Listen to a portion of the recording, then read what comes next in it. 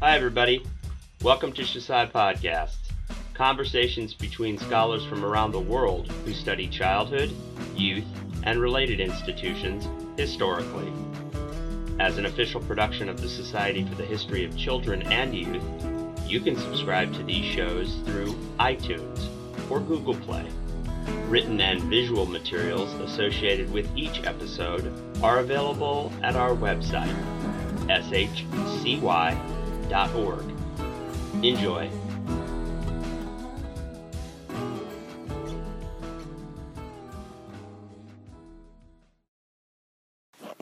Hello, it's my great pleasure to be here today with my friend and colleague Dr. Bonnie Evans from Queen Mary University of London. My name is Aisha Nathu, and today we're going to discuss Bonnie's new book, The Metamorphosis of Autism, A History of Child Development in Britain. So first of all, I'd just like to ask you how you came to write this phenomenal 500-page book on autism. What brought you to this topic? Thank you very much, Aisha. I think that there were many threads or intellectual journeys that led me to write this book. The first and the most important or significant one for me was an interest in the history of human sciences, and in particular the history of childhood and child development. So I developed that interest through reading the work of Michel Foucault and Nicholas Rose and others who'd raised these really fundamental questions around where do our contemporary understandings of selfhood, identity, and psychological truth originate from.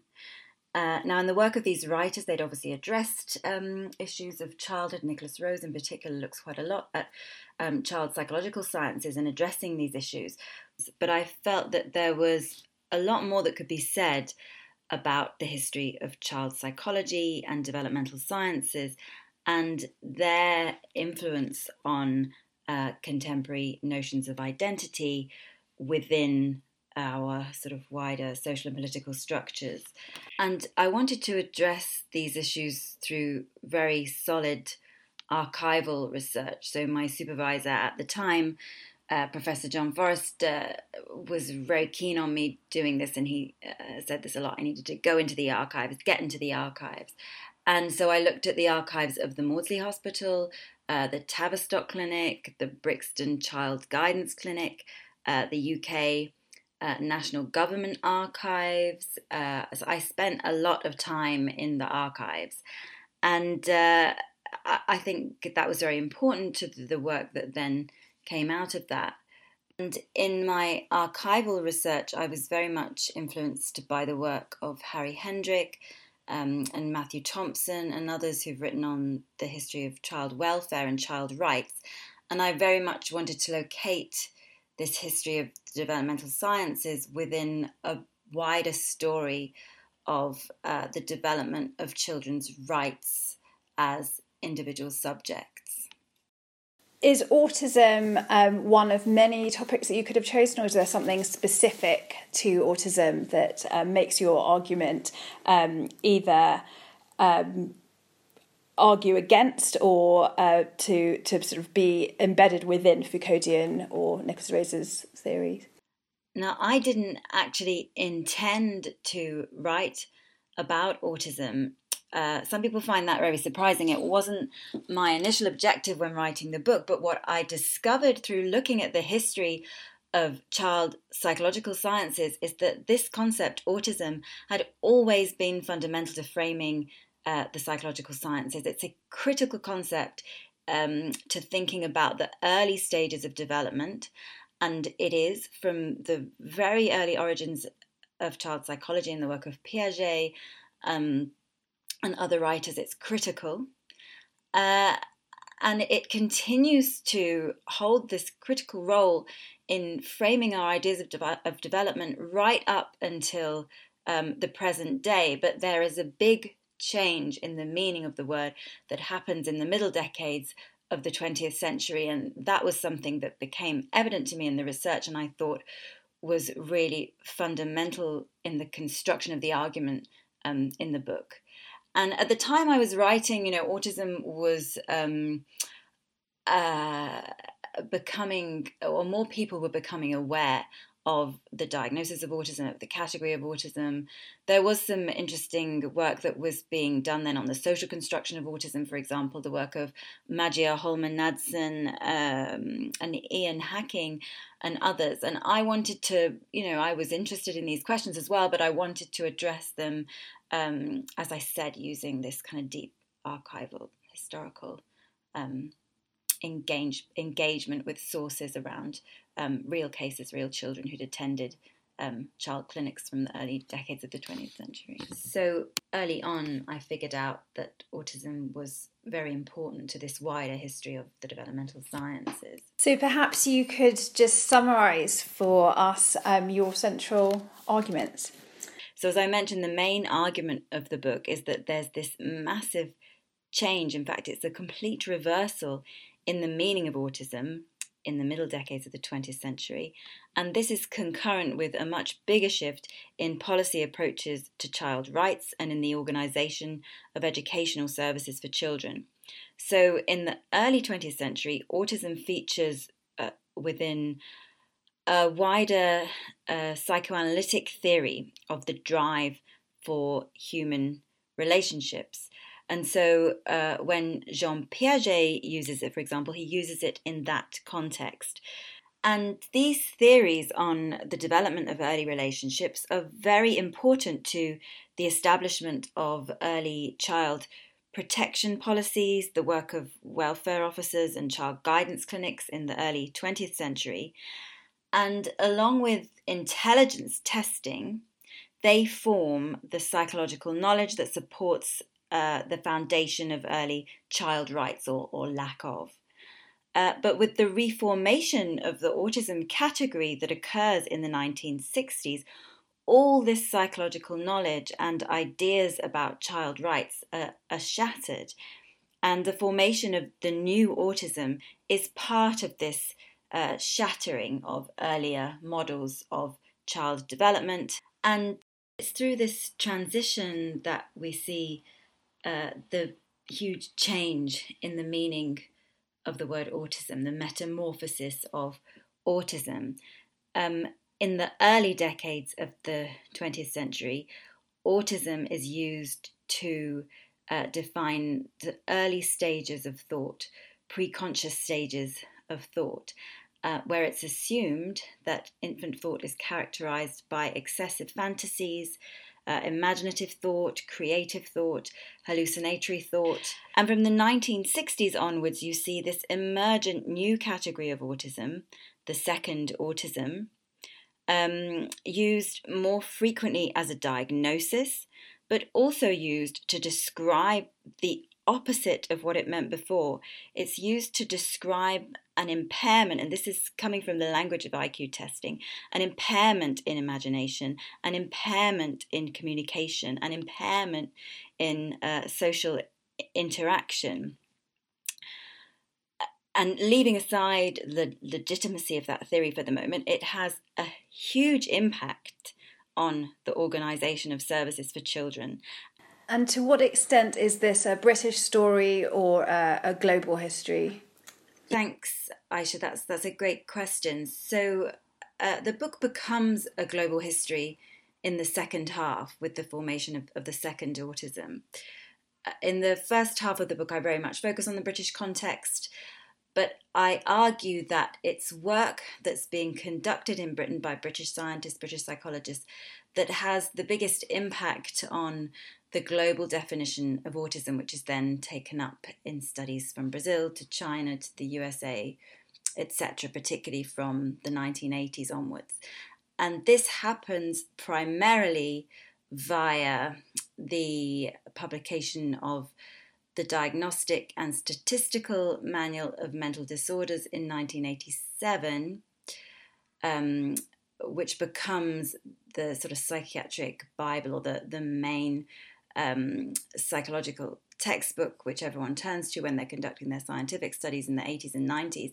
But the definition in that textbook, it's an American publication, but it's taken almost word for word from the work of Lorna Wing and Lorna Wing's impairment model, which I described earlier. And Lorna Wing's triad of impairments, which is used in the DSM and then is used in all these other studies, develops out of a very unique intellectual culture in Britain, which, really takes off in the 60s and 70s. And I describe that intellectual culture in a lot of detail in the book. So what is going on at the Maudsley Hospital, at the Institute of Psychiatry, that enables Lorna Wing to come up with this definition, which can be used globally. A lot of people write about the significance of Leo Kanner's work in defining the category of autism. But Leo Kanner's work could never be used in any statistical study, in any epidemiological study, in any study which took place on a large scale, which took place across cultures, across countries. His work couldn't be used in that way, but Lorna Wing's work could. One of the biggest challenges to the psychological sciences, all psychological sciences, in the 1950s and 1960s occurs because of institutional changes. In particular, the closure of institutions which had been set up under eugenic laws, most of them, and this happens in Britain, for individuals classed with what was then termed mental deficiency. These institutions are closed down in the 1950s. As I said, this happens in Britain, but it also happens in many other countries globally, and the work of Gil Ayal is incredibly informative in this context. But what happens in the British context is that scientists, and in particular Lorna Wing, they see this challenge to the psychological sciences, because essentially many individuals who'd been within these institutions had not been conceptualized within the psychological sciences. They just hadn't. So most psychoanalytic theory, most studies in child development hadn't included children who were assumed to have low IQ levels, or who had registered according to intelligence testing as having low IQ levels. So those children just simply were not included in many models of psychology from the early 20th century. And Lorna Wing is very aware of this. There are many people working at the Maudsley who are really aware of this conceptual problem in the psychological sciences. And Lorna Wing conducts a study in 1979. She writes a paper with Judith Gould, Severe Impairments of Social Interaction and Associated Abnormalities in Children.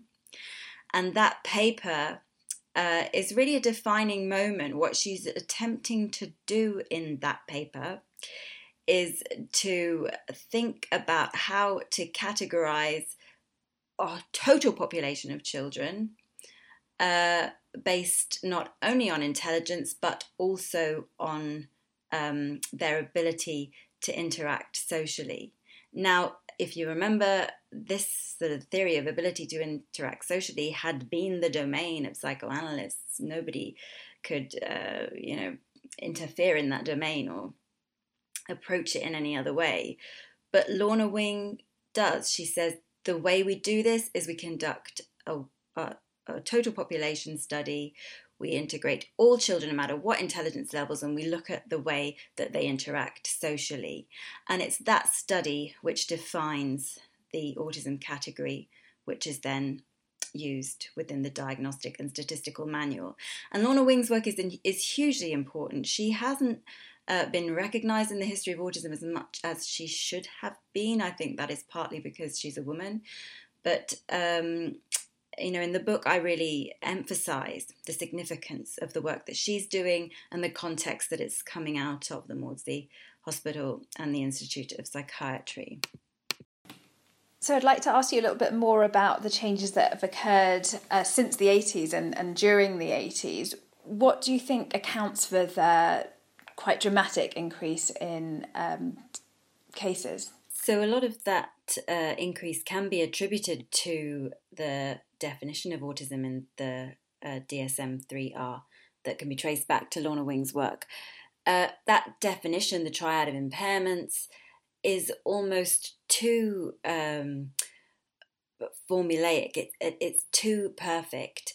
And when teachers, social workers, healthcare workers, parents, other people come across this extremely formulaic definition of autism, it's very rapidly taken up amongst all of these professionals, and parents, and eventually individuals themselves as well.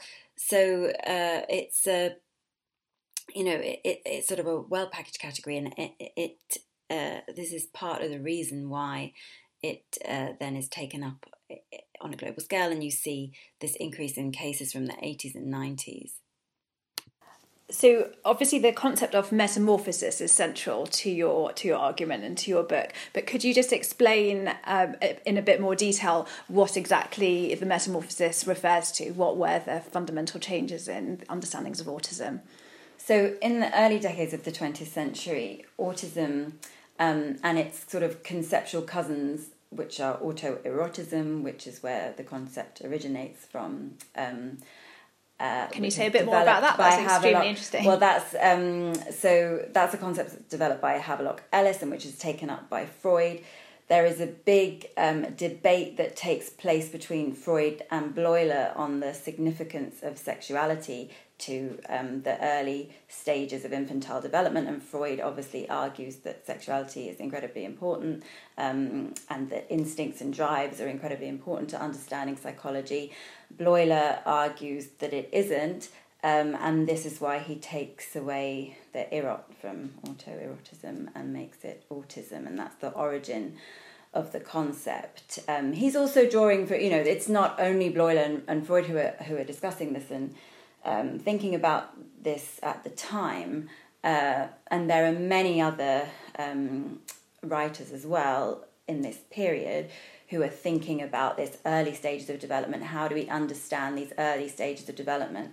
And then Freud develops the concept of primary narcissism as a kind of counteract to Bleuler's development of autism. And primary narcissism becomes very important within psychoanalytic theory in terms of understanding these early stages of development, and it's very important in the work of Melanie Klein, Susan Isaacs, and others. But with the creation of statistical and population-based studies of autism, which are also statistical and population-based studies of human relationships, you can see that this is part of a wider critique of psychological modelling generally. So to say that this concept cannot be applied in the way that it once was is a massive challenge to psychoanalytic thinking. It's a massive challenge to case-based thinking. It's a massive challenge to drive psychology, instinct psychology.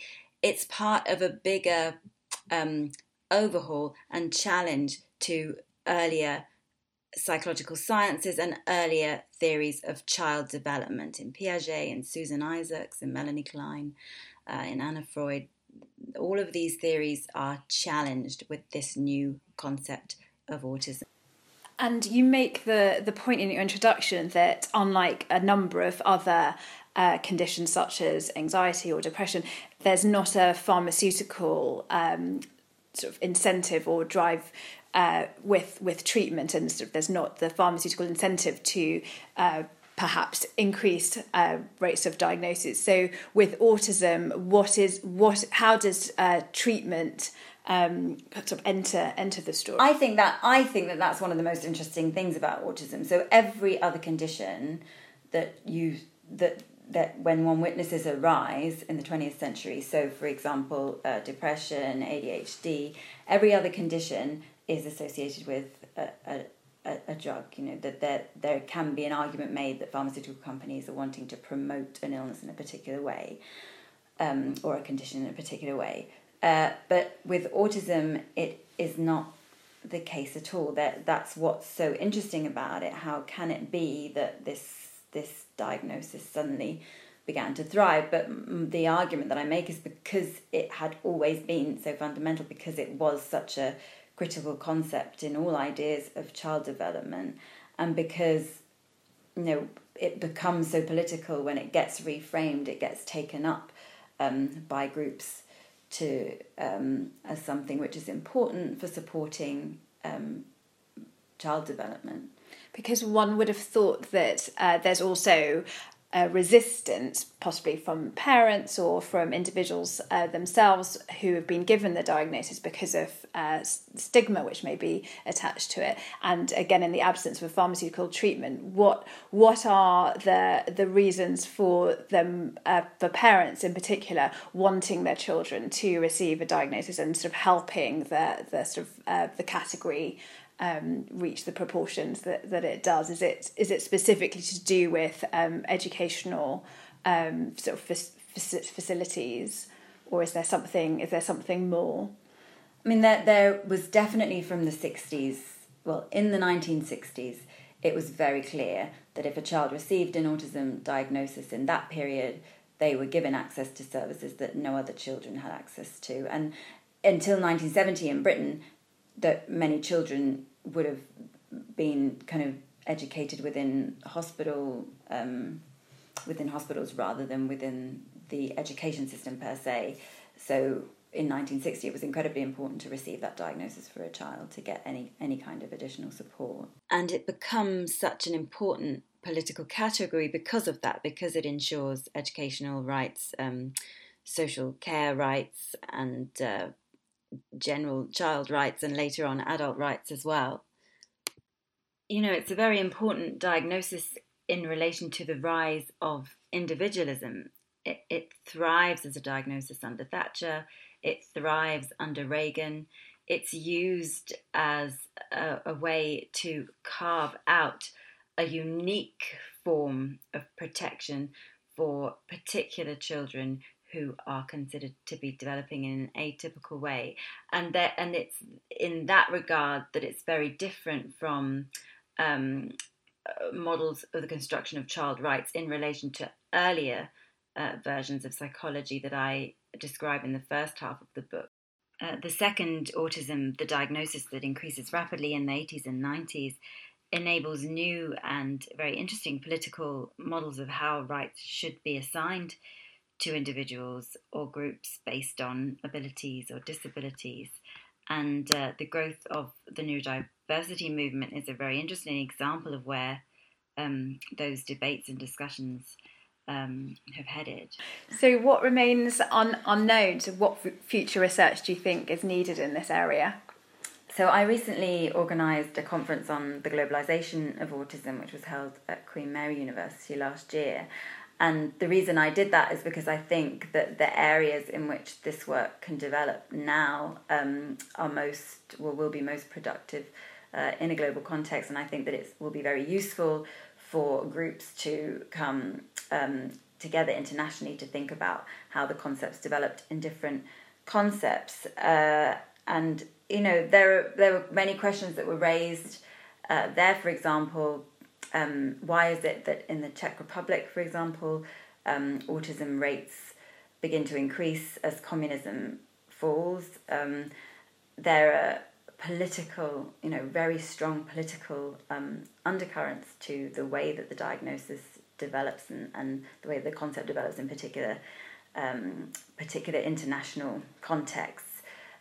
So in France as well, there's a lot of really interesting work that's being done, and that more work will be done on this, looking at why there was a resistance to the kind of impairment category, and Lorna Wing's work was not taken up within France, whereas it was taken up in many other contexts, in China and in the USA and elsewhere. Why is there this very strong resistance in France? There's a researcher, Matthias Winter, who's doing some really interesting work on that. And in thinking about that, there are these wider issues around how child development is considered and perceived in different areas and who makes judgments about what's typical or not. So there's also some really interesting work in India by Bishmadev Chakrabarti, who's doing an epidemiological study now in India, and through doing that, coming to grips with many of the similar issues that had been addressed at other points in the history of autism in Britain.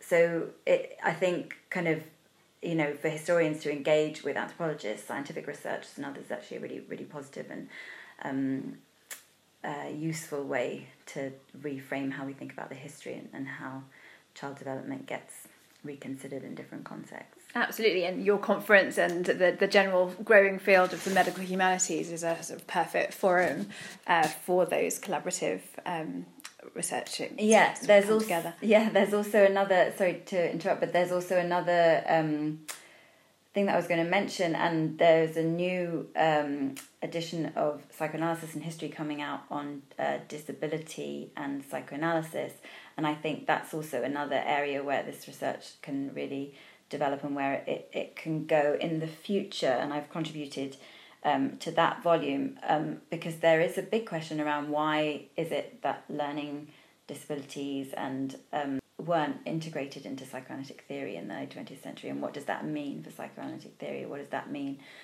for psychology and how psychology develops? So there's another field that can develop around that, I think. Brilliant. We look forward to reading that contribution as well. So what are you working on now and what are you working on next? So I've just started a new collaborative project in the film department at Queen Mary, where I'm working with the amazing Janet Harbord and the also amazing Stephen Eastwood. And Janet Harbord has written quite a lot on the history of film and psychology. She's written an amazing recent book, Eccentric Cinema. Stephen Eastwood is a filmmaker and a critical film studies thinker as well. And the project that I'm working with them on is called Autism Through Cinema. And in that project, we are exploring how cinematic and film representations of autism have influenced scientific understandings of autism and vice versa.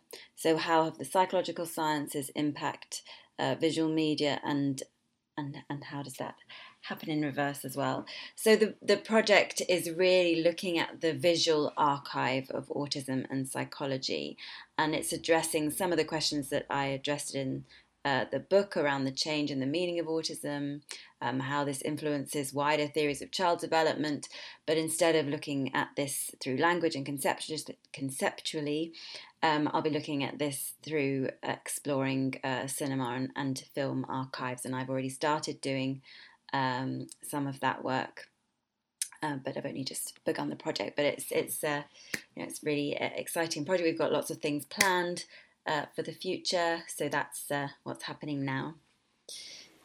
Bonnie, thank you very much. It's been brilliant talking to you today. Thank you, Aisha.